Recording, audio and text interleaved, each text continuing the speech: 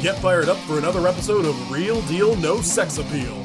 A constant barrage of eye-opening conspiracies and ad-libbed innuendo. With filthy mouths and bad attitudes. Featuring Chris. On the streets, he's known as a jackass. Also featuring Parker. Yes, there's no two ways about it. He's super white. And our special guest, Alex. No one knows what it means, but it's provocative.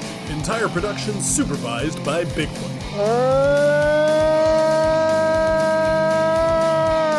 Now, let's join the boys for their latest episode.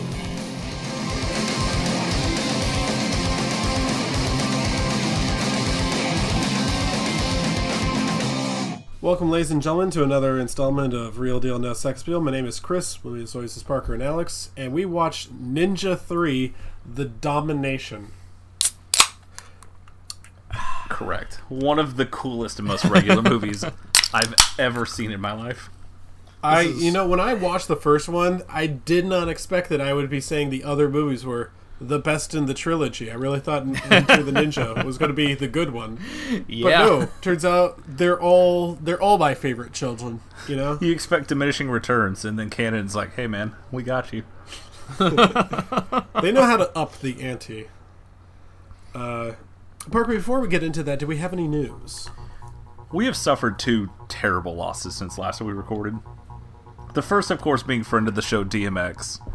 And the other being friend of every single teenager who didn't know how sex works, Yahoo Answers. It's been a very difficult week for me and my entire life online in the 2000s. You said friend to teenagers. I was going to be like, damn, hitting Prince Philip hard, aren't you? Man, that's a much better bit. Okay, edit that in as the joke. I'm glad Chris and I were on the same page at least. Yeah, I didn't. I hope I wasn't going to step I totally forgot about him. I got all those jokes out of my system with like 48 hours, and now he's gone from my memory. I was telling Chris when you were getting a drink before we recorded that I spent like that entire day just like messaging every British person I know, just be like, hey man, I'm so sorry for your loss, you doing okay? Hey man, if you need anything, feel free to reach out. Right, exactly. It never got old, for the record. It's like seventh person, like, oh, yep, they went there once, okay. Just kept telling people like, I gotta wait for Goku to tweet that he's checked in at Kinkai Station before it's real. They didn't find it as funny as I did. I was also telling Alex about that DMX picture I sent you with all the dogs. I don't know which dogs are my favorite, but I think it's the two stupid dogs in the background. They really tie the whole thing together. I think it's Ladybird. Parker, did Marmaduke make the cut? He actually didn't. Yeah, there's no Marmaduke. Well, I mean, it's understandable. You know, it's really hard to frame such a big, awkward dog. Clifford. I like you just see like Clifford's nose and nothing else. That's pretty good. Yeah. And also Air Bud in the front with like half of a basketball. It's a very good bit. You know, breaking news here. The reason Marmaduke didn't make it is he also died. You know, they say celebrity deaths happen in threes, so. No Rest in power, King. There's something missing. Any other news? I'm sure there probably was, but who knows, man. It's all What the about same. the Gundam thing? You want to talk about that? Oh yeah, I'm sure it'll be great. Netflix is making a live-action Gundam movie. I'd love to be surprised, but every Netflix movie looks like hot dog shit, so I'll watch it. You know what's weird is I feel like we've talked about this before, but did we ever decide that there was a good Netflix movie? I feel like there's an obvious one I'm missing. Even the ones from like directors I know is like, oh, this is clearly a step down. Yeah, because there's so many bad ones. There's Bright, the Cloverfield Paradox, Bird Box. Look, I'm sure Defy Bloods is very good, but also, I watched no real movies in the last 15 months. Sorry. I let you down. Sorry. Well, jerks of the week then. If you guys Are we not going to talk about the new Kevin James movie? I was leaving that blank for my good friend Alex. He's been holding on to this for days. That's all right.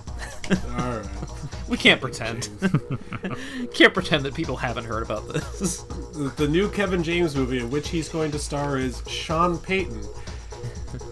You know, when I look at Sean Payton, the first thing I think is, Paul Blart Mall Blart. I bet that guy talks to animals.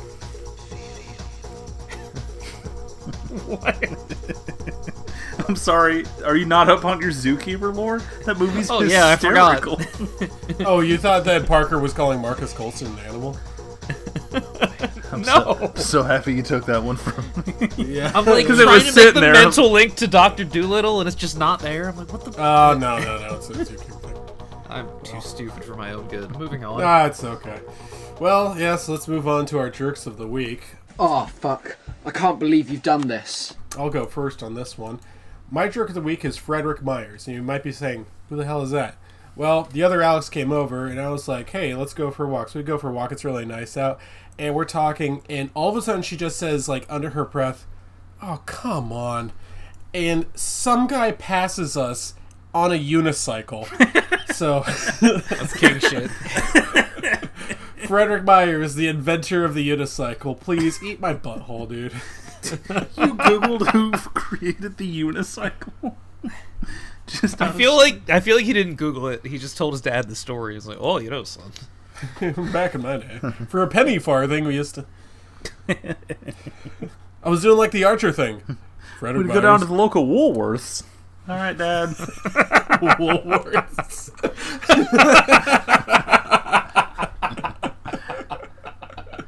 As someone who's watched like 3 movies made before 1960, I have like a half dozen old-timey words just jangling around up there. Don't worry about it. Oh, man. You guys go ahead. That's what mine. I was trying to. My jerk of the week is myself for somehow not being the first person to bring up Jeffrey Epstein at Easter dinner. I require more context. Yes, I wish I had it, like buddy. You sit down, you have it all prepared, you know exactly how you're going to segue into that conversation. Your uncle's just like, you know what I was thinking. It's just like my stepsister's husband brought up Jeffrey Epstein out of the blue, and they started talking about the island and like, you know, if you've gone to the island on Google Maps and shit like that, and I'm just like laughing internally, like, man, if you guys knew. It's each nod and go, oh weird, I hadn't heard of that. You know, in the new Pilot Wings, a bunch of people were crashing their plane on Little St. James. As one does. It's just like, dude, thank you so much for being that guy this year. Load off your back. I'm proud of you. Like, whew, I can take the night off. But like, do they know? I mean, you know, somebody's okay. Cool. All right, we're good. We're covered. Okay. You're just sitting there banging note cards on the table like David Letterman. Let's hear about this Little St. James. Right. You just hear silverware clattering. Like, Alex, please. Jesus' second birthday, please. So wait, you guys remember that time I went to Comet Ping Pong? How could we forget? You mention it every holiday. Call it Gasoline Maxwell burning all her sources, huh? I said, I call her Gasoline.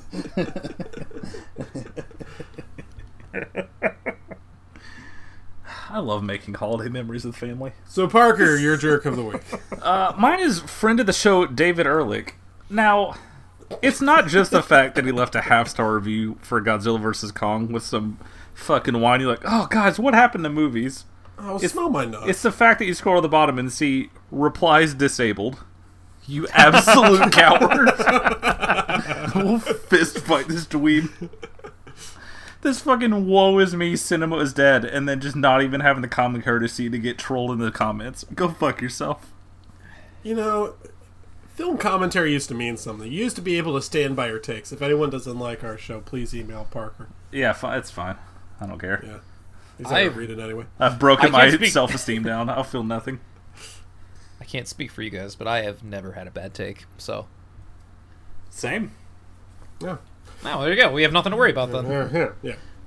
Well, the key to that is just to not have anything you stand for in life. Just always be like, I don't know, man, doesn't really matter. And then you just move on. And they get mad for no reason. Just the idea here is not to have a functioning spine. Correct. So I'll turn and look at Parker. Doing great over here. Loving the after effects of the shot, baby. Feeling great. Hunkering down. It's gonna hurt. Incidentally, so bad this episode is brought to you by the new Microsoft tablet. So, let's get into what we watched 5G recently. is so powerful. I'm charging up like Godzilla's tail when he fires a blast. Just every crook in my spine glowing blue with 5G. All right, so the First, I watched a lot of documentaries. I don't really know why. I just kind of felt like it. The first one was one of the Hulu documentaries on that company WeWork. You guys remember the company WeWork, right? Yep. Yeah, sure. They invented this new thing called working in an office. And rough beat for those guys. And everyone else in New York is just like, my God, the genius of it. So they got really, really rich on it. And then it turns out that they were really, really weird. The guy who made it was named, I believe, Adam Newman. And I try not to make this comparison, but I kind of got like sort of the Trump vibes, not from him, but from the way that people looked at him. Everyone's calling him charismatic and stuff like that. And the first thing that I realized is like, oh, this guy's a schmuck. I would never vote for him or work in one of his stupid offices. Then it turns out that his wife, who's the cousin of Gwyneth Paltrow, turns out she friend of the show, has some views. So she was influencing the company, and she was trying to make it more like spiritual and stuff like that, and like really taking over. Just the most bizarre like couple to be running this company, and then they lost a whole bunch of money on it. They were valued at some like $47 billion, and now the company's basically dead, and they're trying to start up a preschool in New York. Huh. Weird that's their go-to. Shoot for the moon, even if you miss. Yeah, yes. What are the other ones? Some of these aren't even documentaries, but they're labeled that way. One of them I watched, it's really more of a tribute to Mel Blanc. Mel Blanc was the man of 1,000 voices, Bugs Bunny, Daffy Duck, Sylvester the Cat. He was actually one of my idols growing up. And some really interesting stuff. One of the most interesting things about him is he worked for a really, really long time. Got really fucked up from a car accident and was actually recording his lines in the hospital. But one of the things that I really like about him is that he was really nice to kids, he was really nice to fans, and he really popularized the idea of getting credit for your work, which a lot of people working in Hollywood were not doing at the time. Unfortunately, in this documentary, again, more of a tribute, I was reminded, two of the characters that he played of stuff that Parker has been forced to watch, one of which was Woody the Woodpecker. That fun. That's why you brought that up. And when you messaged me out of the blue. Yeah, well, that's the reason. And the other one was Captain Caveman, who I remember from the movie Scoob. That's why you asked me about those two movies. Yeah, that's why. It was like 1:30 in the morning. What the fuck is... This seems like a trick. Yes, Scoob was worse. So, correct. I would recommend watching Mel Blanc, The Man of 1,000 Voices. And there was another thing that was like a point that was brought up. It was like, compare the voices that he did in those cartoons to what they're doing nowadays. There's really no comparison. Even with the best voice actors nowadays, they're not even coming close. But speaking of nostalgia here, I watched something that I think everyone on this show would really enjoy. It's called The Orange Years, the Nickelodeon story. Now, we make... Oh, that, okay. Oh, what were you going to do? It's about I can't think of anything else orange, Garfield. dude. Oh, no. Oh, okay. Hey, Parker, what'd you think? No. The Orange Years, the Nickelodeon story is about the creation of Nickelodeon, the network for kids. And I have to admit, I was a little bit surprised that I didn't know some of this stuff. It started as this like local access network, and they were trying to build it up, and they weren't really sure what they were doing. They didn't really find the immediate success that Fred Rogers did, but they worked hard at it, and they tried to find stuff that would really appeal to kids. And I have to admit that it probably wasn't as critical as a documentary would be. The only thing they ever, kind of go off book is where they bring on Coolio, and it was talking about how much weed was being smoked on the set of All That. And yeah. You just blocked me, and I'm watching this now. Yeah. That's it, though, because they have a very, very brief, not an interview, but like a brief shot of Dan Schneider. And I was like, whoa, hey, he's off screen. That's good. And oh yeah, there was another one. Holy shit. Okay, so you guys remember the TV show Double Dare? And it was like a bunch of physical challenges for kids. There's like gross stuff, there's slime and all these things. They had to get to the end of the thing and they could beat the other team. And they had Mark Summers was a host there, and he's talking about it. He's like, no one ever got hurt except for one. And he's talking about the kid who's like, now I'm pretty sure that this kid could not have possibly survived, but he got up and walked it off. He had to come through this thing, and he landed flat on his head, and he's pretty sure he broke his neck, and yet he still keeps going through the course. And his dad came down from the bleachers to like confront Mark Summers after the show, and I won't spoil what was said afterwards, but it's pretty much worth watching the show for. I don't remember the name of the woman who was running Nickelodeon, but she seems like a very genuine, decent person who actually did care about the kids and took a lot of risks. One of the things that was talked about in this era, this early era of Nickelodeon, was creator-driven cartoons. Before this, you had, like, I don't know, the Smurfs, He-Man. They weren't really cartoons, they were commercials. They were like, we're going to make this so that kids will buy the toy. It's kind of like Star Wars in reverse, you know? Whereas with this, they were trying really not to go for merchandising, but just to get creator-driven cartoons. That's why you get the Rugrats, you get Doug, you get Ren and Stimpy. They did not interview John Kricfalusi of Ren and Stimpy for reasons I can only imagine. Weird. Damn. Can't imagine why. He seemed pretty cool. But, you know, they did admit that Ren and Stimpy was huge for Nickelodeon. That was a gigantic get for them, because that should have been an MTV cartoon. But the fact that Nickelodeon got it was incredible for that network. And there was other stuff too, you know, putting in perspective.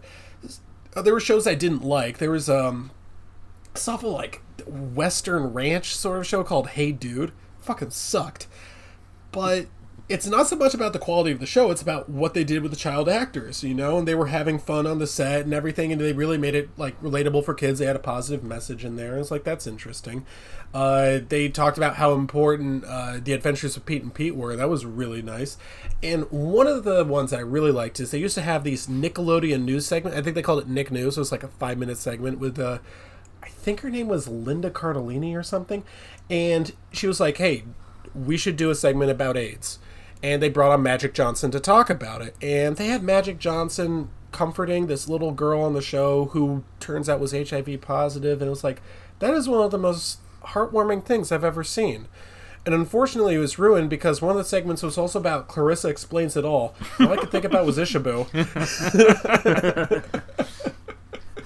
Oh, great. Ferguson's barging in to tell me about HIV again. How much do you think Ishaboo wished he was Ferguson? Oh my god. You think you could climb that high? Oh no, that was her boyfriend. Ferguson would just walk in on her while she was in the bathroom. It was a shame because the girl, who's the girl? It was Melissa Joan Hart. Melissa Joan Hart did like a really good job. And they had like an interesting way that they set up the show. They asked her, "So, are you into New Kids on the Block?" And she said immediately, "Oh no, I hate them." And she immediately like ate her words. She was like, "Oh no, I probably insulted this band, and they're in Hollywood. He's probably got connections." They're like, "No, we want to know what you like. We'll put that in the show." So she said, "I like They Might Be Giants," which is a good band, and that was nice. And she was never the kind of character, always the girl character who's on her bed waiting by the phone for a call from a boy because it's so stereotypical and cliche. And Nickelodeon kind of did a lot for girls with that show. And I was like, that's really nice. And I'm kind of going long on this, but that era of Nickelodeon ended with 2 shows, SpongeBob SquarePants and Dora the Explorer, because those shows made like billions of dollars, and I don't know, the company just kind of changes. There's no mention of Hey Arnold, so I guess the documentary's not perfect, but I would definitely recommend watching this. I think it's a lot of fun, and the nostalgia is just so strong. How much feet are in it? Let's get on brass tacks here, guys. Well, you know, I only gave it a 9 out of 10, so... It's just so weird to think about how literally people like 3 years younger than me, like, oh my god, Drake and Josh is my favorite show ever. It's like, I've never seen a second of that. But it's just like really good. Cultural touchstone for like... It makes me feel 100 years old anytime someone references it. The only reason I know what it is because I had a younger sister and she really liked Drake Bell, who was interviewed. It was just like, oh man, I love that show. I'm glad you brought up. Sorry, I'm glad you brought up Hey Dude, because that Hey Dude is like a Mandela effect thing for me, where like everybody talks about how it was on after Salute Your Shorts, a show that I watched every episode of, and I could not tell you a single thing about Hey Dude or even that it existed. Other than hearing from other people that it did. I probably watched Hey Dude as a kid. I never knew what it was until, like, being online. I was like, that's not a show. That's not real. I would watch a show about a dude ranch. I'm sorry. I'm out. No, yeah, there's no way. It was You're not really wrong. fucking lame, dude. Yeah, you know what? I would recommend the Orange Years. It's interesting stuff, and again, part of the thing that I remember is like the bumpers they had. You know, the nick. I was like, that's just nice to see. They explained why they chose orange because it's a happy color. I don't know. It was fun. It was a lot of fun, and I'm glad that I got to sort of revisit that part of my childhood. So Orange Year's good? Yes, the Orange Years are good. Is Orange You Glad? And you Nickelodeon. It's a thing that they hates said. It was one of Mondays. their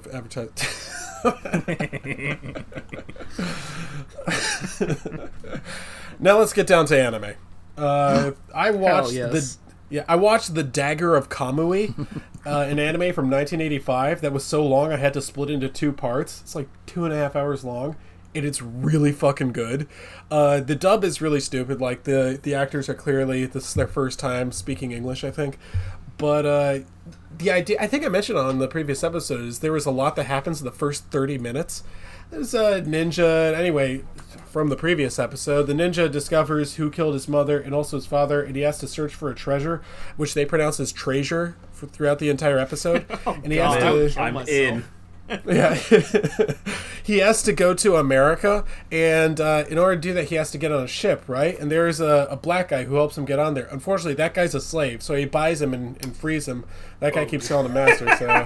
Ooh, I see. Yeah, well... So you're just like, oh, it's the time of the slaves. And so they get over to, I guess, California. And who do they meet? Some guy on a horse with a mustache. I'm like, who is this new character? no. He says, my name is Samuel Clemens, but most people call me Mark Twain. So this is a movie where a ninja meets Mark Twain. Sounds incredibly good, actually. There's also a female ninja who is devious. So I would recommend watching The Dagger of Kamui. It's actually really fucking good. So... got that going for it. Why is Mark Twain there? I mean, you think about famous Americans. Who do you think of? Michael Jordan? Michael Jackson? We have to find the dagger. Let me Mike enlist my good Jones. friend Johnny Appleseed. He's going to help me. Oh, man, if he had been in this... Anyway. Japan fucking rules, dude. Honestly. Yeah. It's the I watched the Chocolate Panic Picture Show. Don't Google it. And I That also sounds watched... racist. Don't look it up. And I also watched Megazone 23. Megazone 23 was made by, I think, the same guy who did Angel Cop. And I mentioned before that Angel Cop is kind of what I'm looking for with these OVAs. Just something really grimy, you know? Megazone 23 is a little too clean for me, except for, like, the 20-minute sex scene in there.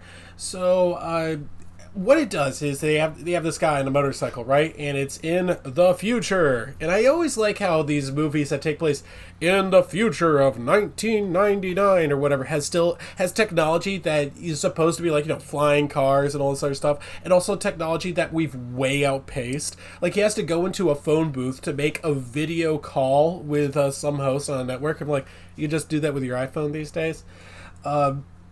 Anyway, this guy is riding a motorcycle, and he meets, like, this pop singer, and then he finds a new motorcycle. His friend tells him, hey, you know, check out this new motorcycle. Then his friend gets killed, and then he's riding this new motorcycle. Turns out this new motorcycle can turn into a mech.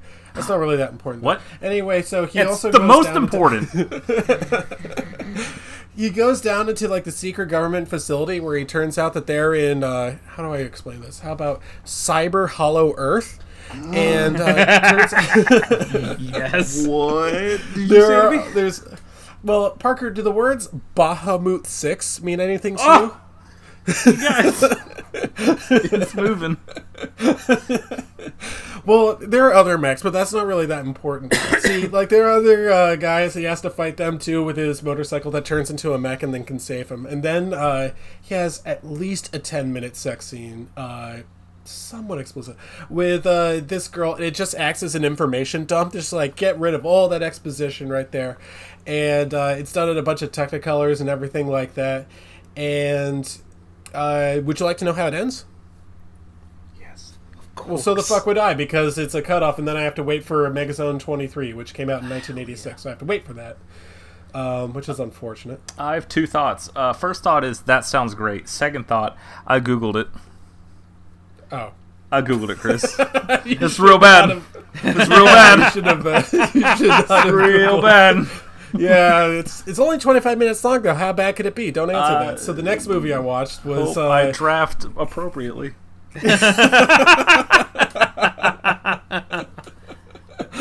the next one is the other Alex came over, and after yelling at a unicyclist, I was like, "Hey, you've never seen Knives Out, right? Let's put it on." And How quick did you figure it out? Did you tell her about that? I hope you did. I did in detail. So this dumb motherfucker. You're just that This dude at the idiot. We don't baseball even know game. his name. He's like 38, by the way. Anyway, she loved it, which is good. I love. This is what, the third, fourth time I've seen this movie. It still holds up. It's a lot of fun. I realize again just how great Christopher Plummer is in this movie, and how great everyone is. Don the Dragon Johnson is fucking amazing. You've been waiting, haven't you? Yeah. Well, you know. You know what? I don't blame you. I would have done it too. I said it under my. I said All it right, under we'll my get to breath, him. so. Oh, good.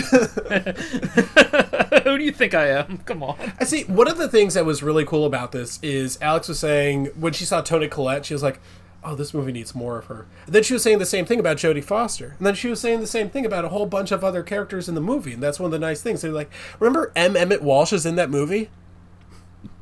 Just Can you sitting out imagine with like an those dusty extended old cut with more videotapes. Emmett Walsh?" Yeah, dude, I fucking love that guy. I love everyone who's in this movie except for Gary Tanguay. He could jump off a bridge. He's only in there for a cameo, but still. Man, what a great... And Michael Shannon. I had to, like, point out for her, like, wait. That was Parker's favorite line. So fucking funny. How about some more cookies? You want some cookies with that milk?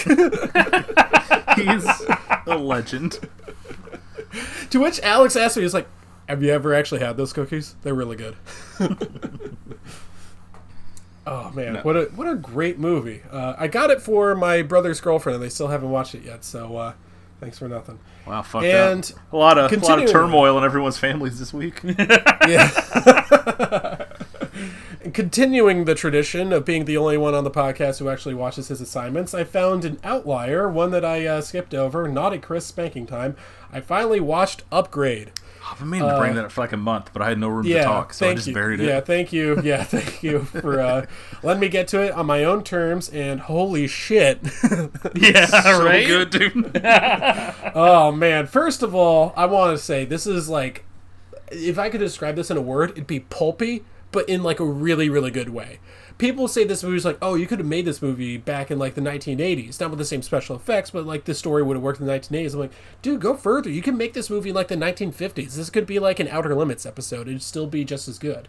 Like, I love so much about this. I love that guy, the blonde hair. He's supposed to be like the mad genius or whatever. Is basically just doing Jared Leto from Jupiter Ascending. I love Leto in that? He was the guy who dogs like this in Jupiter. That is Ascending." definitely sounds not like it Jared was in Leto. there. That was but not close Jared enough. Leto. Wait, yeah, it was. Was As the world's biggest Jupiter Ascending fan. you would know, yeah. Oh, maybe I'm thinking about him in Blade Runner 2049. Well, same thing. So, yeah, back Same to quality movie, yeah. Yeah, they're basically the same director. So, Upgrade. First of all, Parker, you didn't Actually, tell me that this was a part's true. Blumhouse movie. Gotcha. Yeah. That explains why everyone You would have in put here it is off like this a, long on purpose if I told you That that. explains why everyone in here is like a budget version of someone else, including a budget version of Tom Hardy. A number of people have been comparing this to the movie Venom. These people are not particularly intelligent. This movie has almost nothing to do with Venom, besides the fact that they came out in the same year. This movie is all its own, and that's kind of nice. And I have to admit, as soon as I put on the movie, I almost texted Parker and be like, I guess the twist. All without even watching the trailer, too. What a good ending, though. It makes me Yeah, so it was a happy. really good ending. This is exactly the ending that I was hoping for. A lot of people, I think, were somewhat disappointed by the ending. I think they were looking for a so-called happy ending. But, one of them's happy, you know? Exactly. Yeah. I and all that was, matters. I was super happy when I walked out of that theater. yeah, that was... Good ass film. Yeah. The look Yeah, on his that's- face the first time he just lets it take over. And what follows is so good. Yeah, this is another example of this is what I'm looking for from science fiction. It has a moral, it has something to say, it goes somewhere with what it's doing. It's not just flashing lights and special effects. There is something interesting going on here. And a very nice car. That goes a long way. So, I very much liked Upgrade. Blumhouse now up to 2 whole good movies. Now, Alex and Parker, did you guys rewatch Revenge of the Ninja? Should we talk about that now, or? I should have, but that's the one where they're shipping, was it cocaine and dolls or something? Yeah, no, it's heroin. They're actually shipping heroin in these, dolls. Look, it's a canon film. I just assumed they were just going into their office and grabbing some off the desk. Alex, you're a little quiet. Yeah, did you watch Revenge of the Ninja? Can you not hear me? Am I sitting too far from my mic? What did you think of Revenge of the Ninja? Revenge of the Ninja is dope, dude. Are you kidding me? Dude, that fucking owns. Can we please talk about the Native American dude? That is a line that I am very... The answer is always yes to, regardless of the movie. So. Do you want to talk about the... Yeah, more than anything. He knew where I was going. Speaking of budget actors, Budget Joe Pesci giving it his all. That movie is really good. I was kind of annoyed though because they didn't bring back the mustache guy from the first movie. Real missed opportunity. Yeah, but they brought back, what is his name, Shogo, whatever that guy's name is. As I guess the main character. Usually when I watch a movie like this, you're like, oh no, not this fucking shitty kid. This kid actually is doing all right. Parker, imagine for me, you're 7 years old. A guy pulls up in a creepy van next to you, rolls down the window, and says, "Hey kid, want to be in a ninja movie?" How fast do you say yes? I'm not even verbalizing it. I'm just Naruto running into the back seat. You're just climbing in through his window. I'm barreling in. Like I'm trying to get away from a zombie apocalypse. I'm just crawling through. You're just sketching on the back of his van. Take me to the stage. That kid is having probably the time of his life, not only beating up older kids, which, every kid wants to do at some point, and also getting to beat up grown-ups, which every kid wants to do. Also getting really close to that lady's exposed nipples in that one scene. That was kind of it's a delicate balance. Yeah. But, I had a really good time with Revenge of the Ninja. And I was watching, it's like, there's no way that Ninja 3 The Domination will top this. But before we get into that... Surely it'll just be a downward spiral from here. How could they possibly go anywhere? Then it turns out. Yeah. Oh, that... If anyone tries to get in your way, scalp them. That is not a Joe Pesci voice. I can't do one, so... You can go with my Van Dyke Parks voice. How could I forget about his Native American best friend? Who played by the whitest guy I've ever seen in my life. Shit, if you'd reminded me of that, I would have carved out an extra hour and a half. He just puts on tiger lily pigtails. Man, the 80s were so cool. Because, there's like... Hey, would you like Elizabeth Warren? You got your 164th Cherokee? Alright, put on this vest, put your hair in a ponytail, get in there. Oh shit, Revenge of the Ninja is the one that just opens with all those women and children getting murdered. Yeah, that's right. The cool thing about all these ninja movies, man. All these ninja movies, from canon films at least, begin with like a long, practically wordless action sequence with a bunch of people getting fucking killed. That's right. Okay. I guessed that the Native American guy had a tomahawk, but if I said it and I was wrong, there's no salvaging that. I had to double check. They did in fact give the one Native American character a tomahawk. Revenge of the Ninja fucking owns, man. It's so fucking good.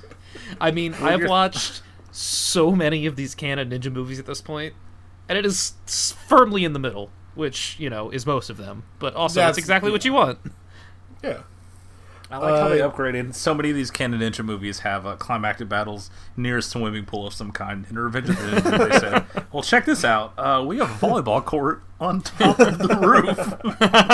Bet you've never seen that before. Oh, man. Alex, what else did you watch this week?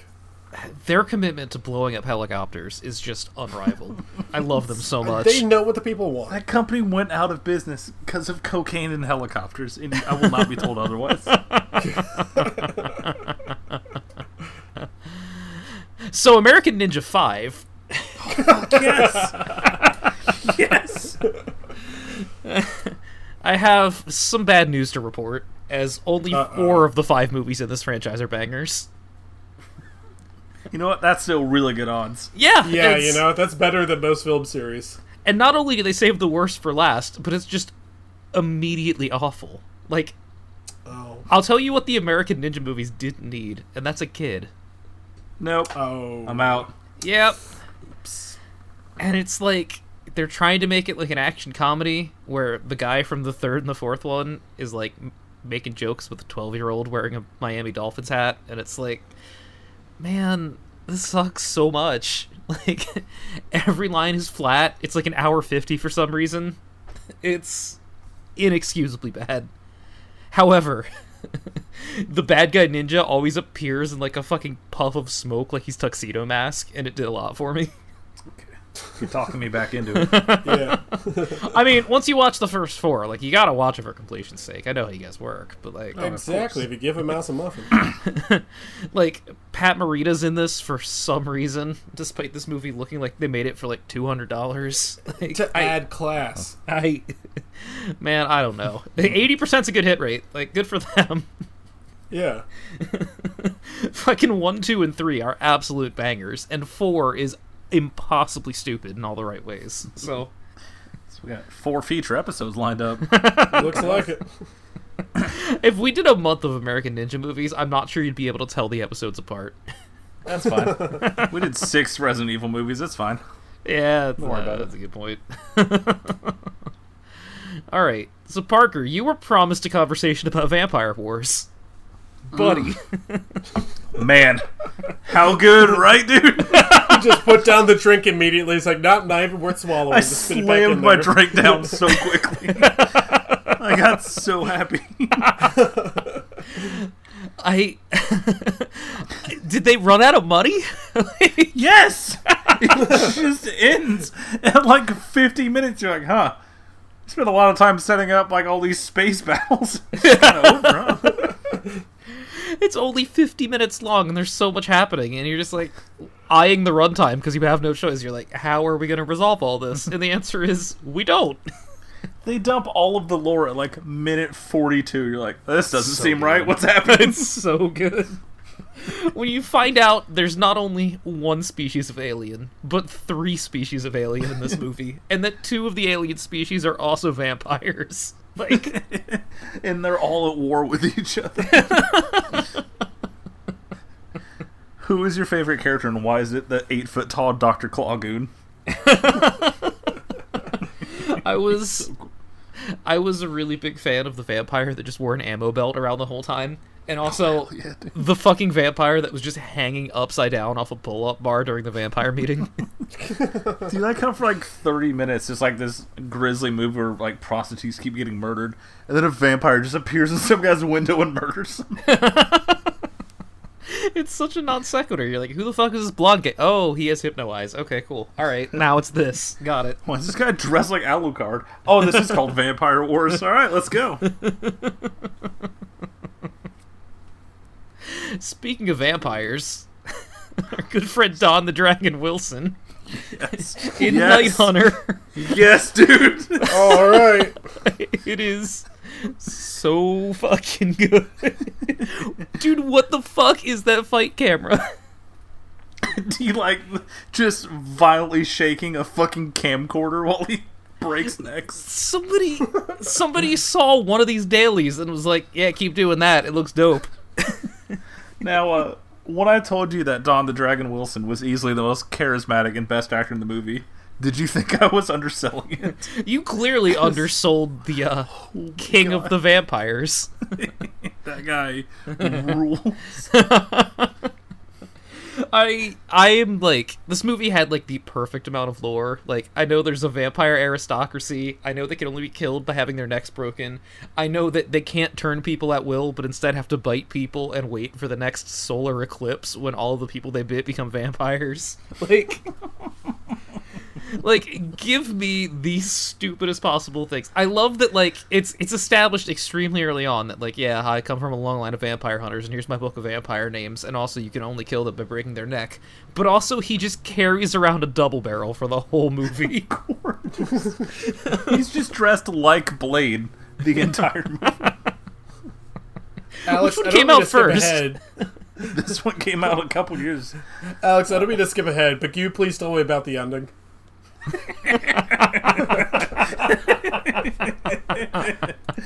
I think I still have a video of it saved on my phone. Good, please. Be in the Discord somewhere.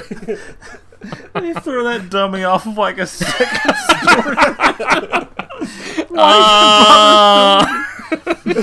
It's not even a dummy. That's a fucking scarecrow. So Casually bad. breaks his neck and then tosses him 20 feet. The neck The breaking vampire scourge is gone. the neck breaking thing, they really make the most of it. When he smashes that vampire's fucking neck in a window. Like, Jesus Christ. Hey, how much are squibs? Alright, what if he just breaks her neck instead?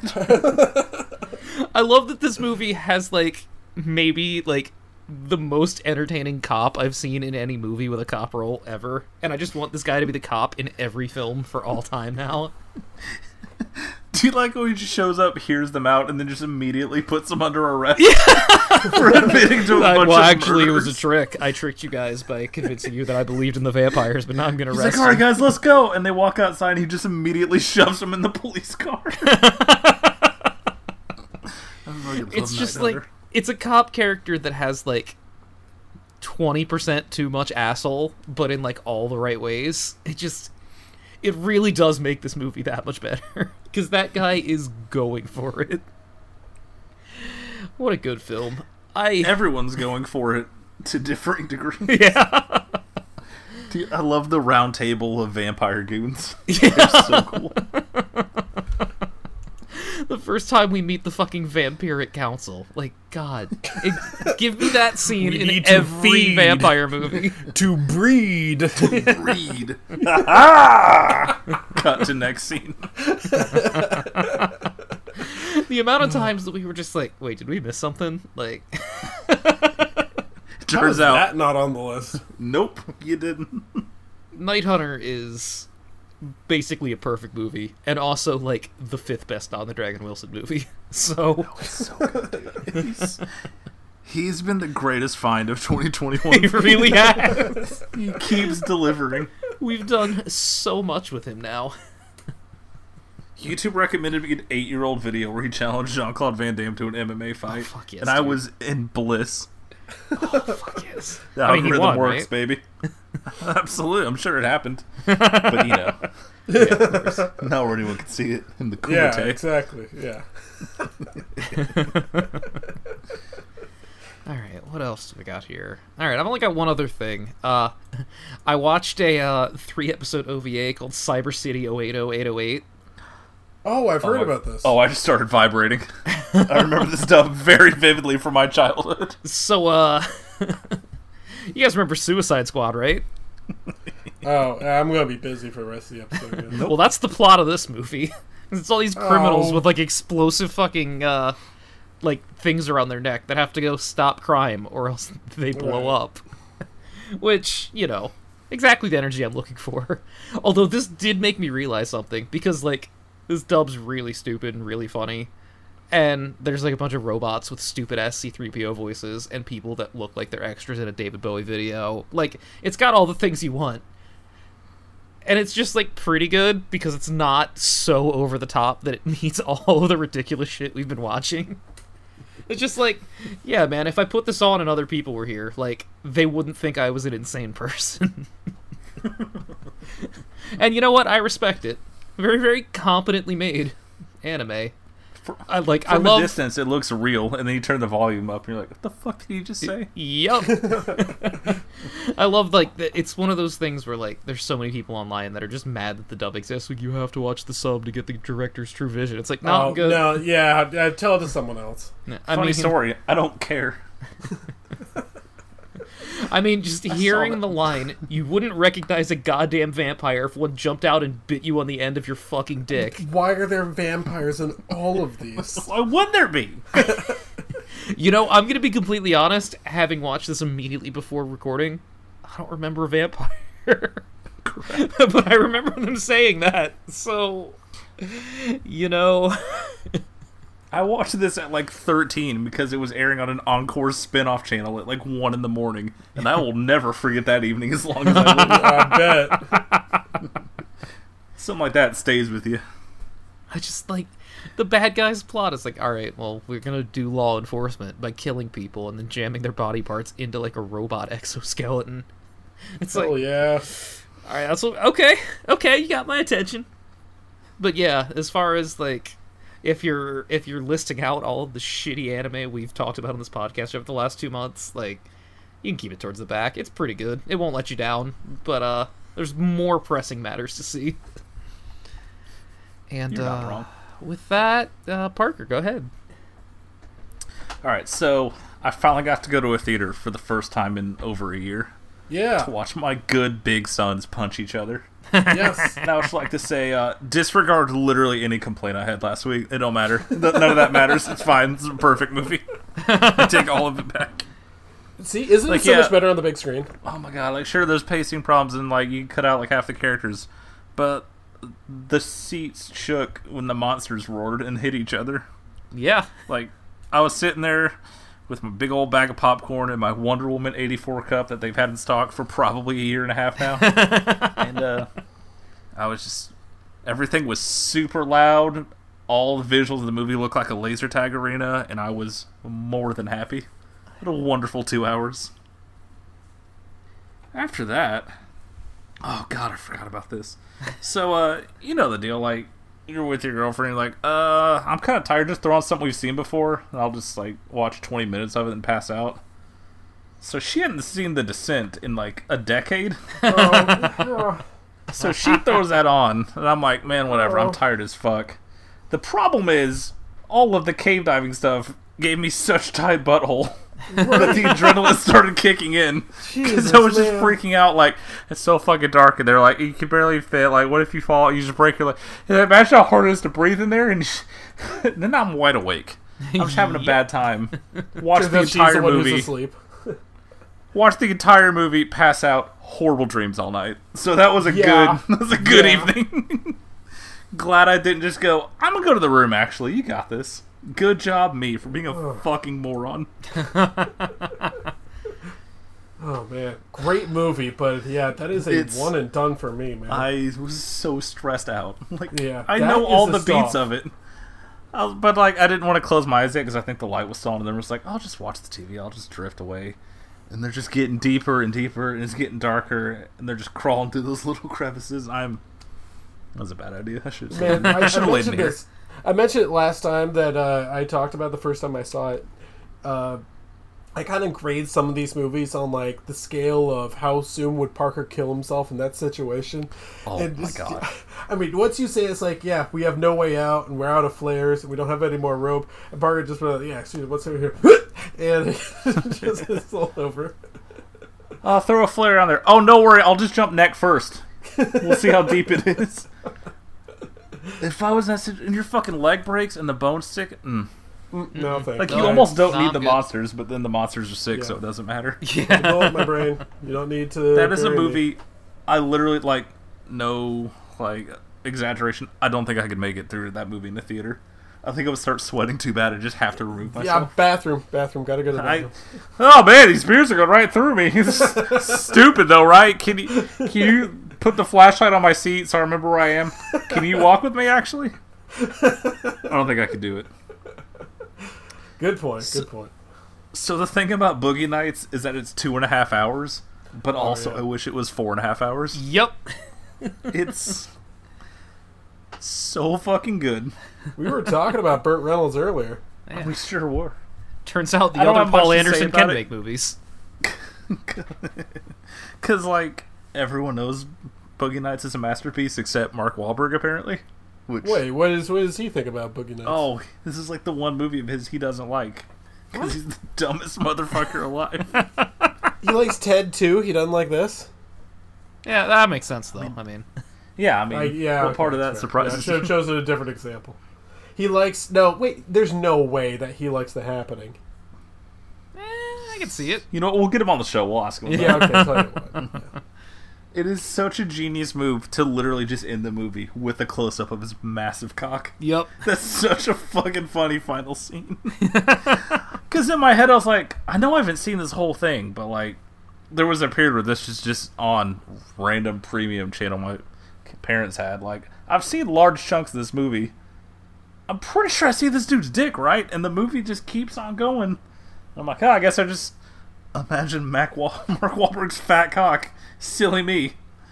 And no, the fact that that's what it ends on is absolute poetry. Beautiful cinema. Obviously I've seen the Alfred Molina scene before, because even if you haven't seen Boogie Nights, you just know that scene. Mm-hmm. Boy, watching the whole thing in context is one of the most stressful things I've seen. Right? And I fell asleep watching The Descent and had nightmares. It's been a troubling couple of days for me.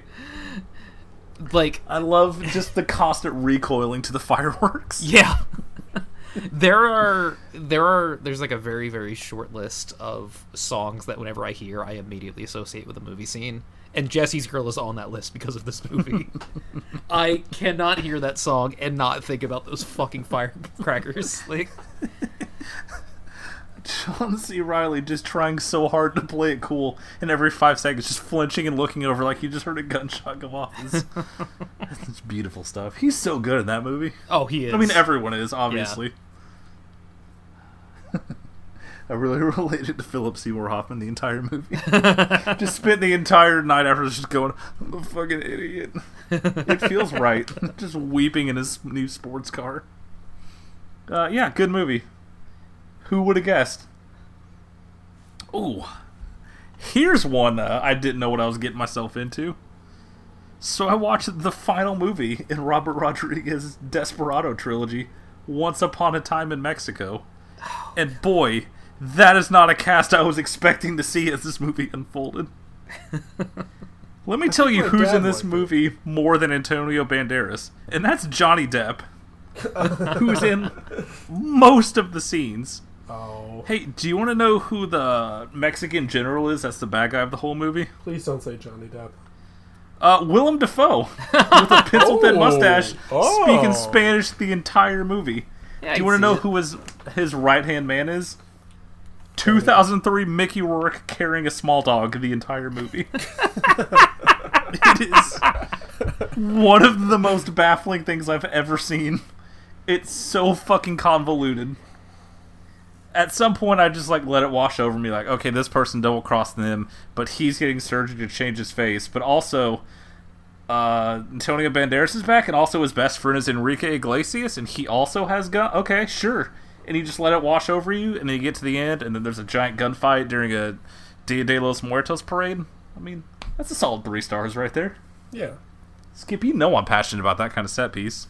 And that was the only part that got me through that last Bond You can movie. commiserate with my dad about it.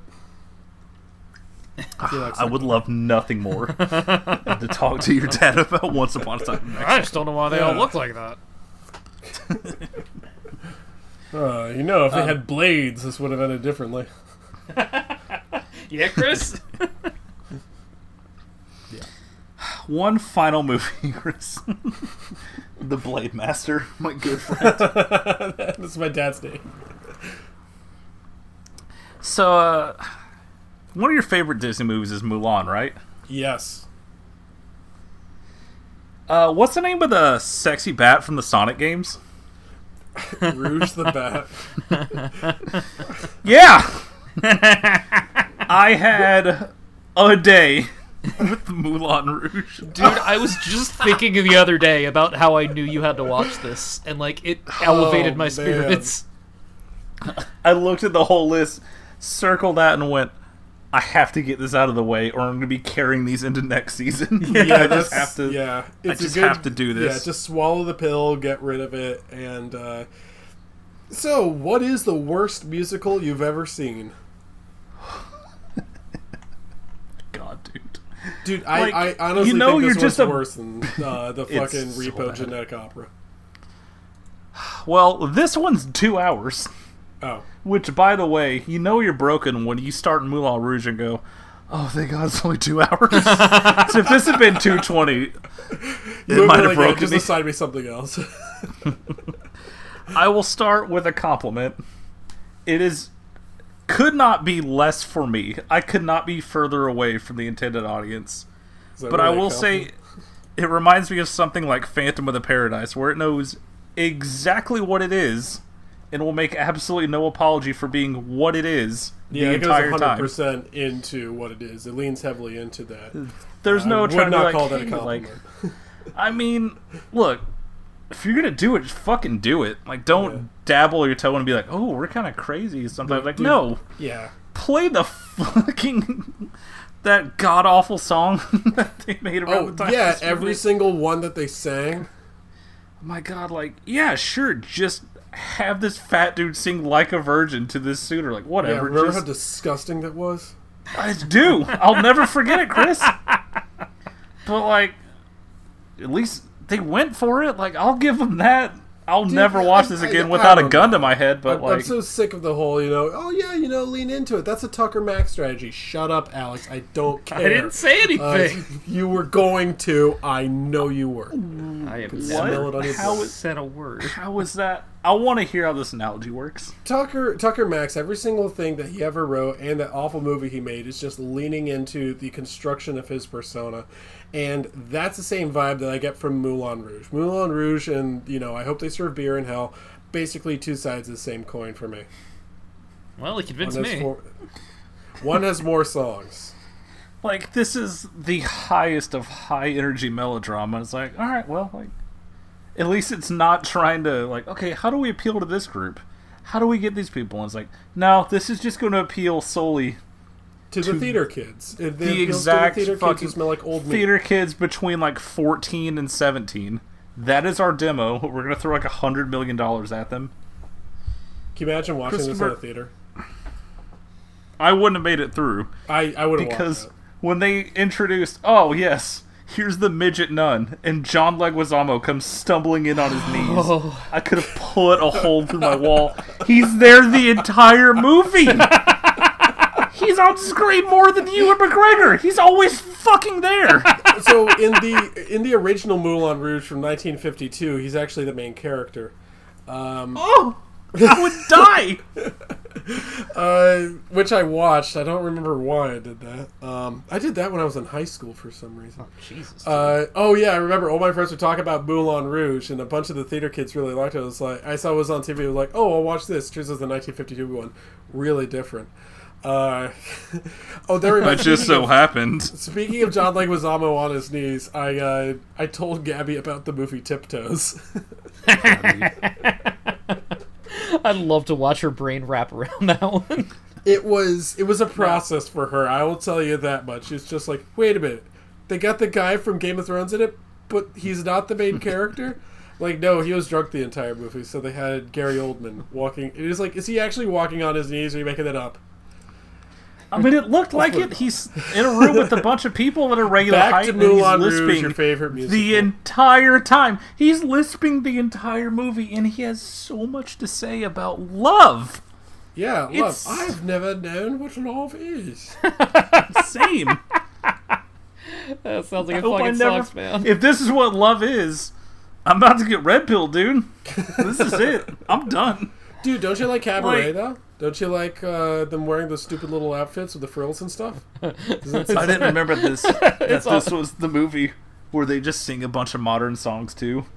So Yeah, imagine it's just a me leaning jukebox forward in my musical. chair, like, that smells like Teen Spirit?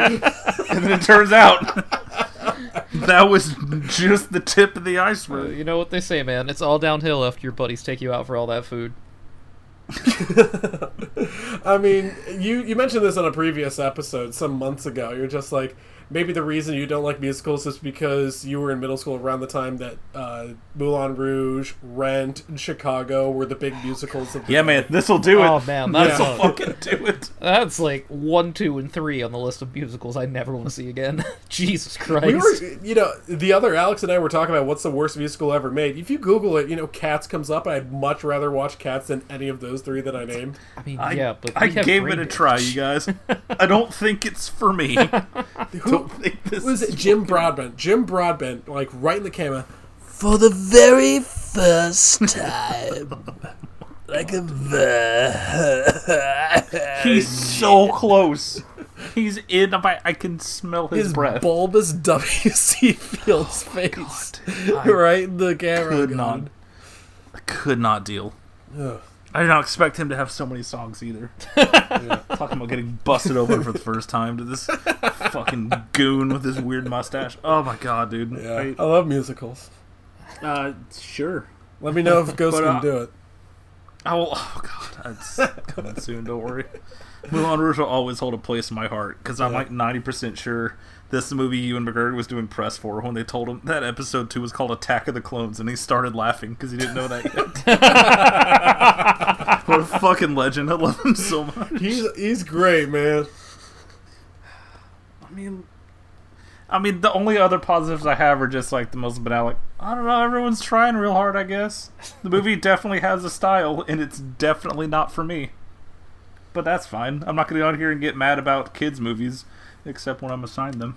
Speaking of thanks, assigning man. things, if you ever want to send me that Elizabeth Warren YouTube thing, I started assembling it halfway through this fucking movie. Don't even worry.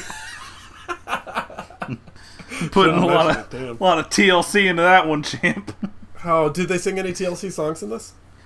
I kind of blacked out about halfway through. This was a 2-sitting movie. Let me tell you, I got through an hour and went, yeah, I should go get some food now. I think I've earned a break. You just sort of on in the background. You leave to drive to the really far away Taco Bell. They have the good crunch wraps. Is she still singing about how she can't love him? Great. Oh. What else did you watch? But dude, her tuberculosis. I hope everything works Oh, out. it's gonna be sad. One of them's gonna die, I hope. God, I wish it was me. That's it for me. Oh, well, I'm glad we all had a good time. I'm glad everyone had a good week. Hey, at some point, we keep doing this enough years, these things are gonna happen. Yeah. You're gonna run a kids' movies and you gotta watch Moulin Rouge. It happens. Yeah. The Duke. I don't know why that cracked me up. The Duke. Fucking.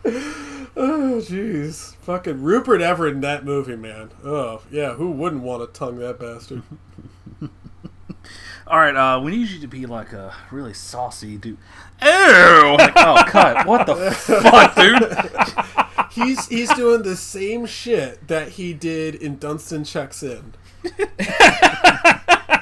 I will have that monkey. Like, alright. It's all yours, I've dude. got some lovely bananas for you. Oh man, I'm so happy when one of them dies. I mean the British, of course. Right, yeah. Same. I've had that Can song in my head for like 4 days. I want to die so bad, dude. Talk about a movie that needed Paul Rubin in it.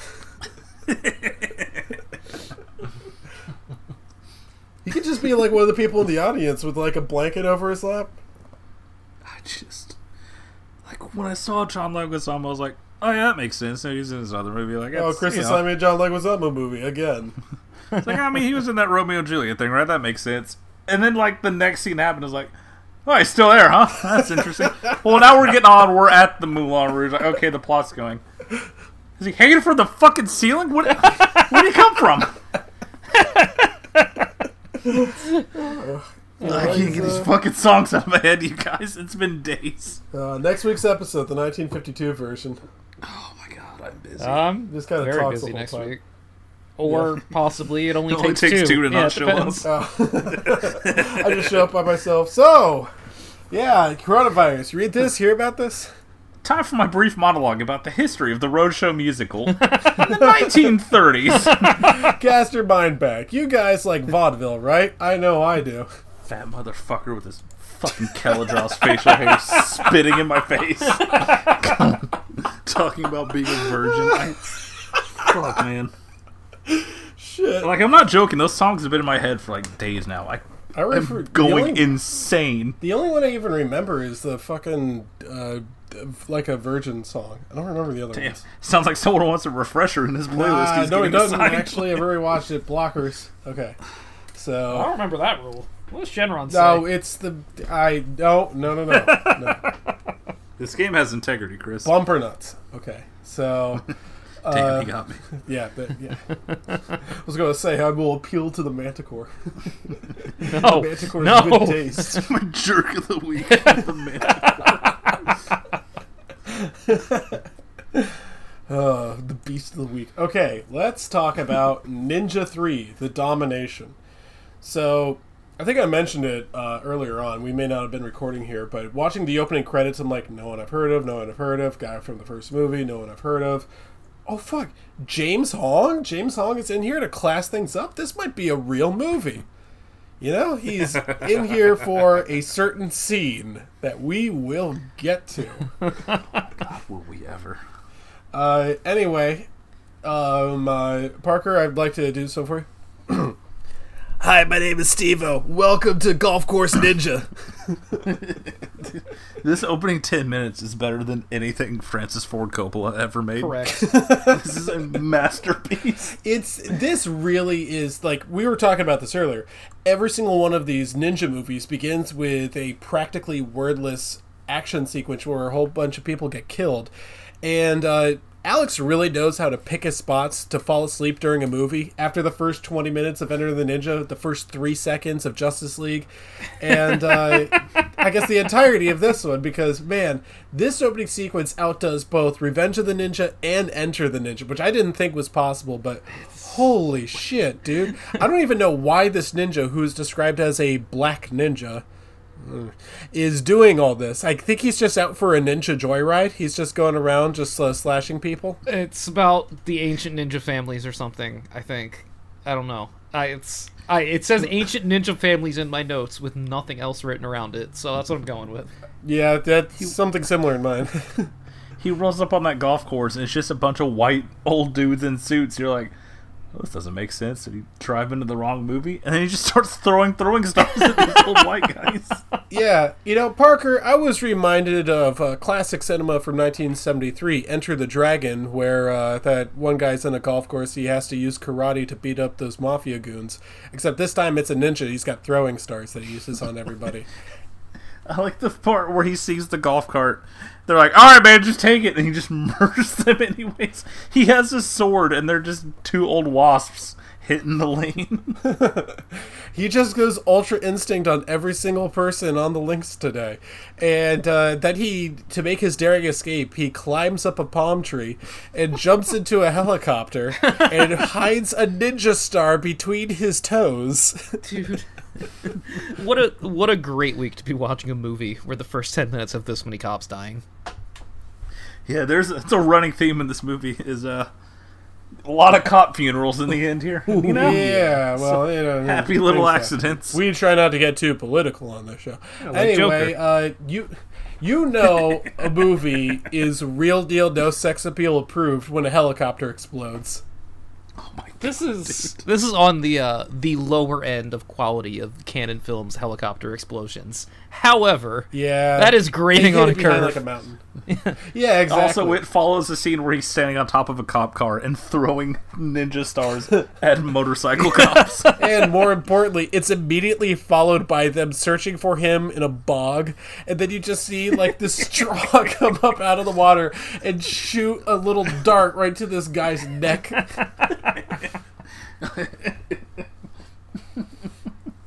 It's really big. Excuse me, I think that belongs to Mr. Gilmore energy for like the first 5 minutes, and then a helicopter crashes. Finally, the cops around and they all have their guns drawn. Freeze! Put down that ninja sword. And he's like, I got a good idea. He pulls out his sword and just goes tornado mode on them. Uses his cyclone technique to just hit 4 people at once.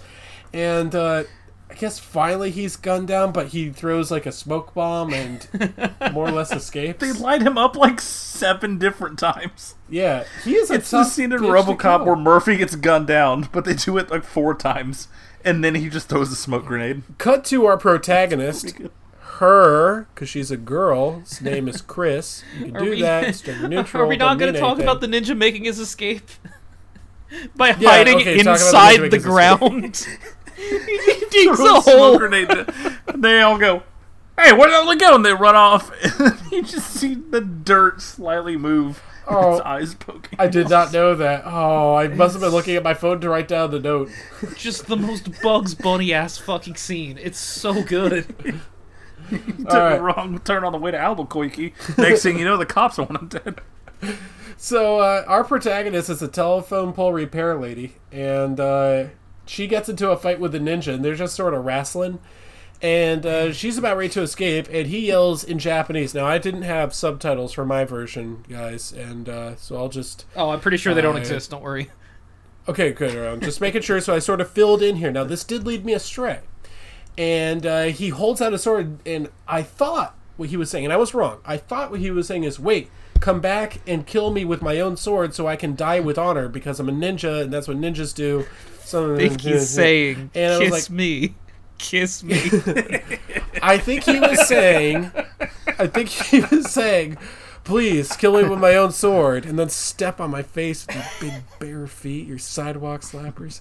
And she decides, no, I'll just hold up your sword so it'll be the last thing you see before you die. I was like, wow, that was kind of cruel. I wonder when the nomination happens, or if that was it. But it turns out there's something else going on. Apparently, she's in the police station, and she's getting interviewed, and they offer her a refreshing Coca-Cola. And she says, I don't take soft drinks or something. It was like they're fucking ecstasy or something. And then she looks at one cop. I think it's the guy who's extremely hairy. And Doesn't that narrow it down. That ninja who died transferred his memories to her, and she sees flashbacks of his death. And I'm like, what are they trying to do here? This is interesting. I'm not sure that's not going to come up again. So we go to them in aerobics leotards, and they're playing an arcade game while just sort of bouncing around. And I was like, now that's the kind of workout that I can get into. I kind of like the idea of Parker wearing a gi while playing a video game. Buddy, you don't have to imagine it. It's happened. How expensive is it? You don't have a bathroom. You're just like, nope, this is it. More than you would think, but also not as much as you would think. That's about right, yeah. It's a weird middle ground of like, huh, that's out of my price range, but also somehow doable. not that I've looked, of course. Oh, do they have like a firm for okay, we'll get you geese? gi. Thank you. Send us your gi size. Oh my god, what if you just heard me just constantly like flapping my arm out so you'd hear the gi just the entire time while recording? Oh, excuse me, I have to get the cat. Oh, dang, I need to get some more water. So the entire time. Turns out our leading lady is not just a telephone pole repair lady. She also leads an aerobics class at the local gymnasium. And she's doing like a jazzercise thing. And that really, really hairy cop, trying to narrow it down here, comes up and decides to join in on her jazzercise class. Girls like it when you do that. And he faints because dancing around is too energetic for him because he's a cop. And he's lying on the ground, and she's like, you just don't know when to quit, do you? He's like, yep, I never give up. And she's like, oh, and she smiles because it's cute back in 1984. Different time. But hey, he makes it up. He makes it up because he pops up and he gives an opener that I've used before. He says, you know that guy you found dead was a professional Japanese assassin? Yeah, it do be like that. You have to admit, it worked. So she says, I don't date cops! And he gets really mad about it and tries to kick her out of his car. And she's like, I'm sorry. And they go back to his apartment. Are we? I can't tell if we're going out of order or if we skip the mugging scene because I want to talk about the mugging scene for an hour. Yeah, I guess we should talk about. Yeah, we should talk about the mugging scene. You know, it is. Oh wow, really it was hard. a great class today. Just around the corner. We should really talk about how difficult it is to look intimidating when you're wearing sweatpants, no matter who you are. Dude, like, were these guys like coming from a different class at the aerobic school and decided to mug people? That's exactly what it was. They were in the gym. They had a shot of all these guys. They were in there lifting weights and going, "Hey, I have a good idea." Yeah, Let's that is just talk genius. down. You're like, damn, get this lady's purse. We should wait till everyone's leaving class at the same time and then take her 4 feet to the left and then mug her loudly. Talk in broad about like, daylight. yeah, talk about bystander effect too. All the people there are just sort of like, it's like the bystanders on a Tekken 5 match where they're sort of like shaking their fists and saying, "Yeah, go do the combo." Man, you know, if Mark Wahlberg was there, things would have gone down differently, though. Yeah, I say that about every movie. They're mugging her on a Street Fighter level. Might as well be a big fucking elephant back there. Man. Anyway, our hero, Chris, which I like saying, intervenes and kicks the shit out of them, and the cop is ready to arrest her. Man, you're really burying the lead here because the ninja I'm takes sorry, over in the dude. middle of the fight. And she Right, fucking yeah, her kicks ninja the guy takes so this. hard that he runs 30 feet backwards and Gus Farats into a brick wall. It's the funniest goddamn thing in the entire movie.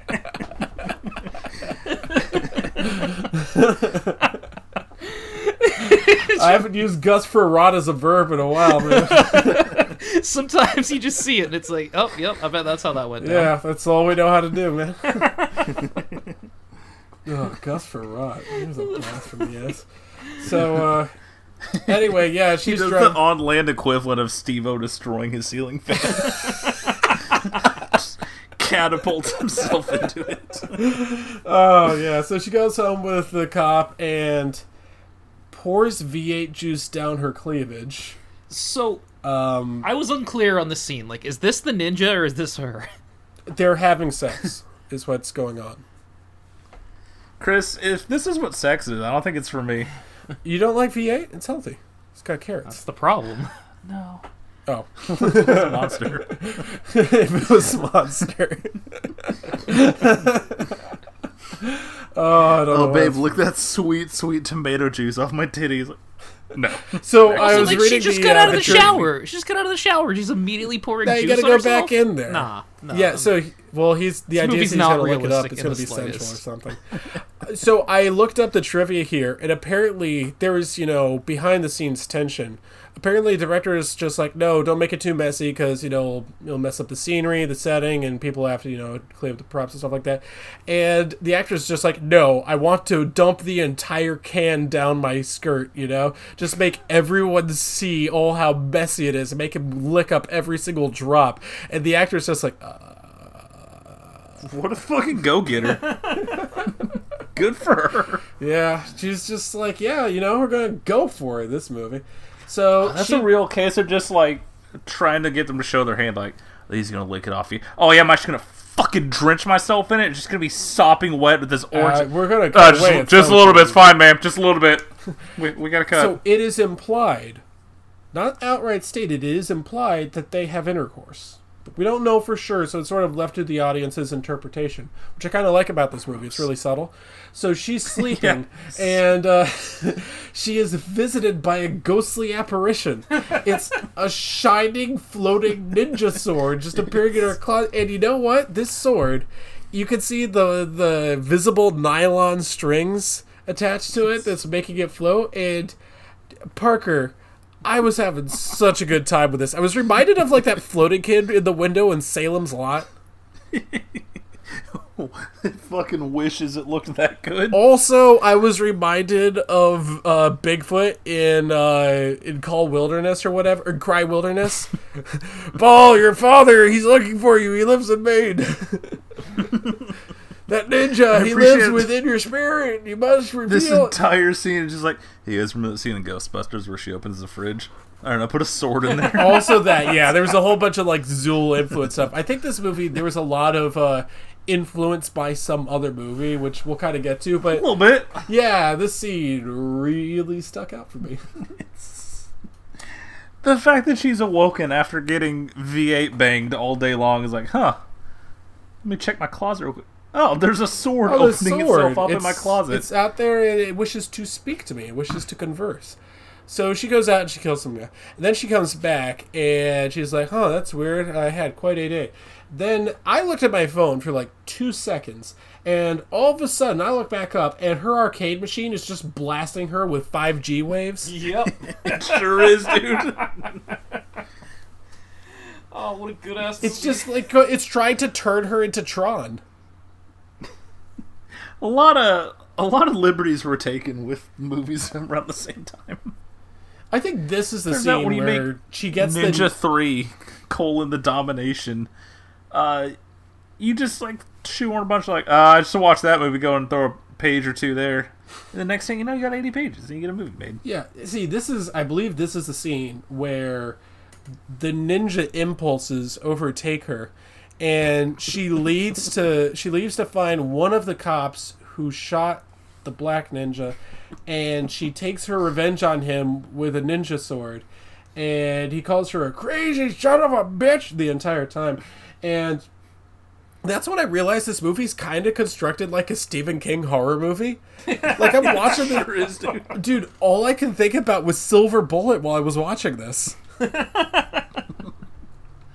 She's possessed by a murderous spirit and just raining judgment on this small town. Yeah. In Maine, question mark? Well, maybe. There's definitely strong Dr. Jekyll and Miss Ninja vibes going on here. Do you want to talk about the cop that she kills in that jacuzzi? Because I sure do. Let's talk about the jacuzzi scene.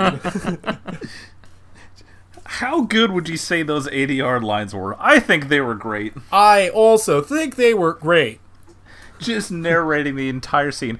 Huh, what a sleazeball. Let's get out of here. Hey, female, let's stand up and put a towel on. And then they get murdered. One of them is just like, one of them says, let's split. And I thought she was going to say something like, let's boogie. And the other one says, and the other one says, no, I like to watch. And it just reminds me of fucking Dooley from King of the Hill saying, he likes to watch. Then she kills him with a ring. And I was just thinking, guys, it doesn't make any sense to me. Because if there's a needle on the inside of the ring, like, how do you get it on in the first place? It's like a double-bladed lightsaber, dude. Don't worry about it. I was doing like the LL thing. Remember that was a joke that we used to do back in the internet? So James Hong is in this. You guys ever see The Exorcist? This movie came out in 1973, right? And guys, it is a very good thing that I had seen this movie before, because I got my second shot today, and I've spent the whole day just sweating out a fever. Oh, and if I had seen this for the first time during the fever sweats, you would have believed it make it on here. I would have passed out. This would have been the end of me, dude. He's like, hey, we don't know where you're going, and we need to bring you to a doctor. My first response was, we need to bring you to a doctor. Shave your fucking shoulders. He is unseemly. It's disgusting. He is halfway through a werewolf transformation the whole movie. Like, I hate it. I've got really hairy arms, and I'm like, I don't know, I'm going to leave them on there. They add volume. It says but here like, in my notes, fucking shoulders. Regular-sized foot. Got him. There we go. Anyway, so he's like, no, I insist. We'll bring you to one of those homeopathic doctors. And she's just like, isn't that illegal? He's like, not in this state. So they go to the homeopathic Chinese doctor. And, he's actually Japanese, but he's played by a Chinese guy. It's the 80s. He didn't know anything better.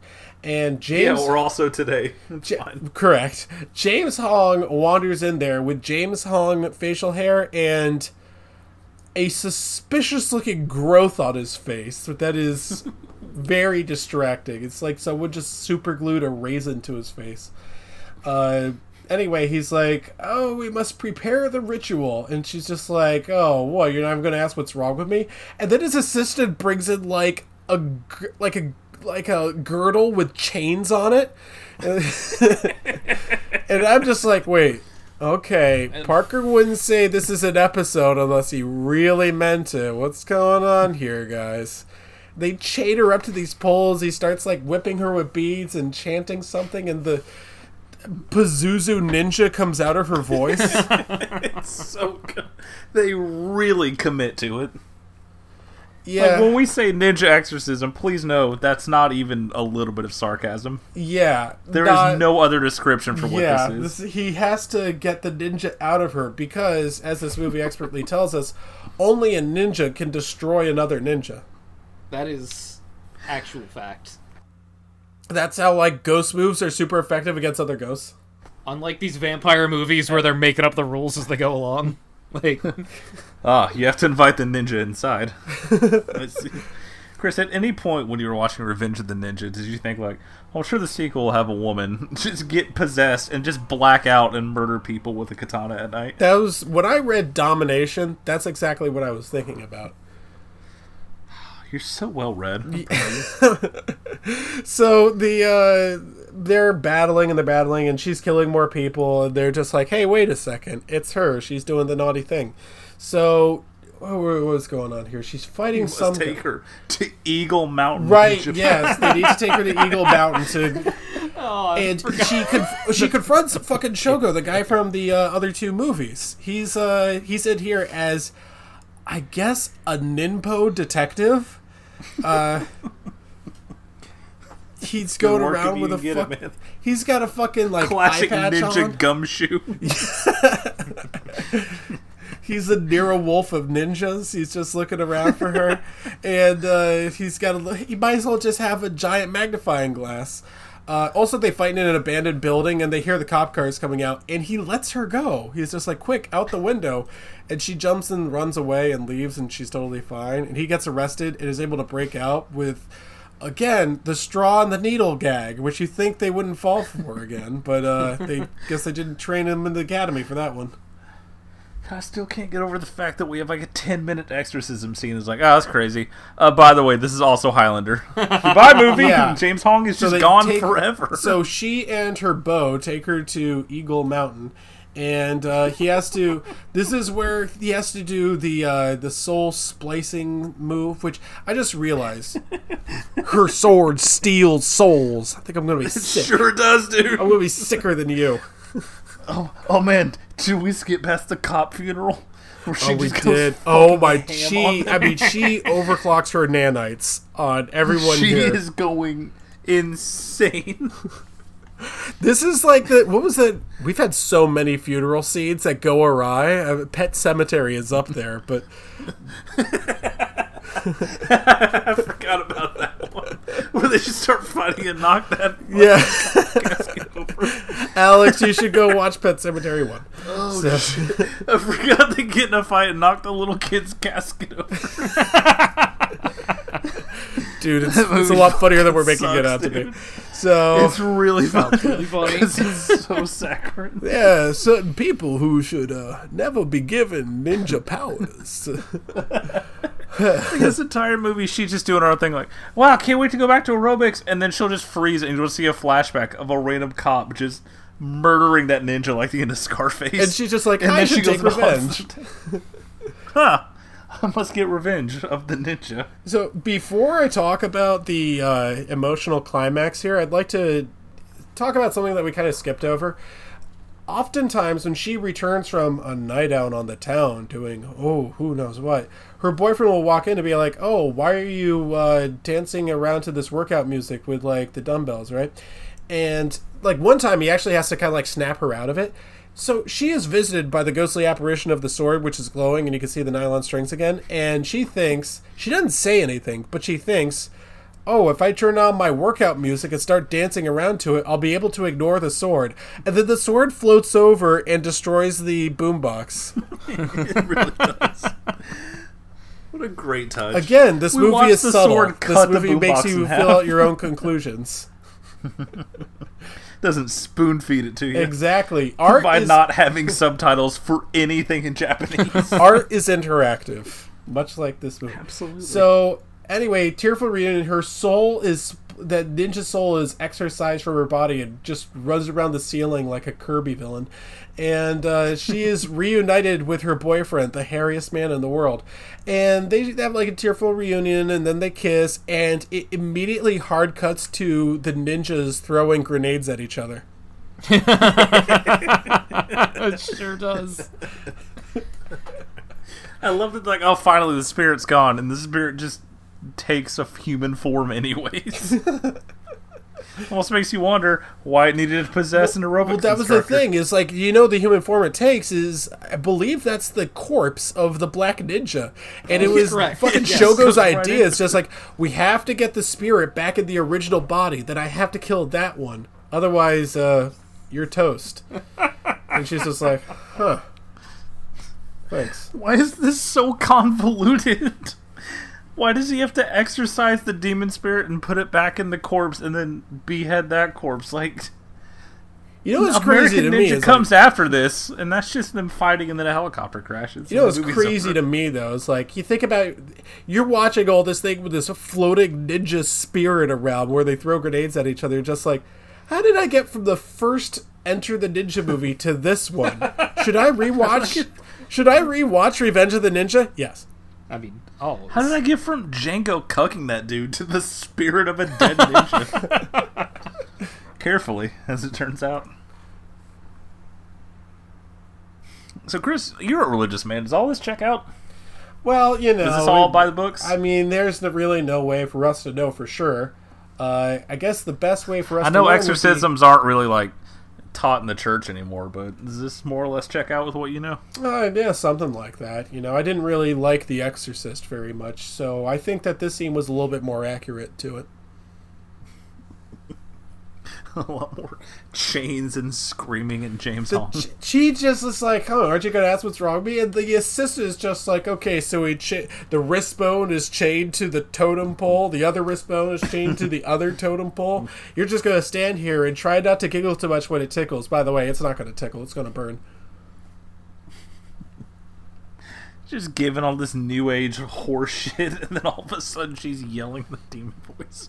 And then the demon spirit goes into the corpse and reanimates it. Yep. Why'd it leave in the first place? Don't worry about it. We're at minute 85. Don't ask questions. They really do know why you're here. Beautiful movie. It's perfect. Tune in next time for Ninja 4. What are we doing next week? Oh my god, I wish. Do we have any ideas for next episode? I want to watch Future Kick so bad, right. dude. Future Kick it is. We can stop recording. Fuck yes. You said it was like 70-something minutes, and I'm in. Oh my god. Oh yeah, dude.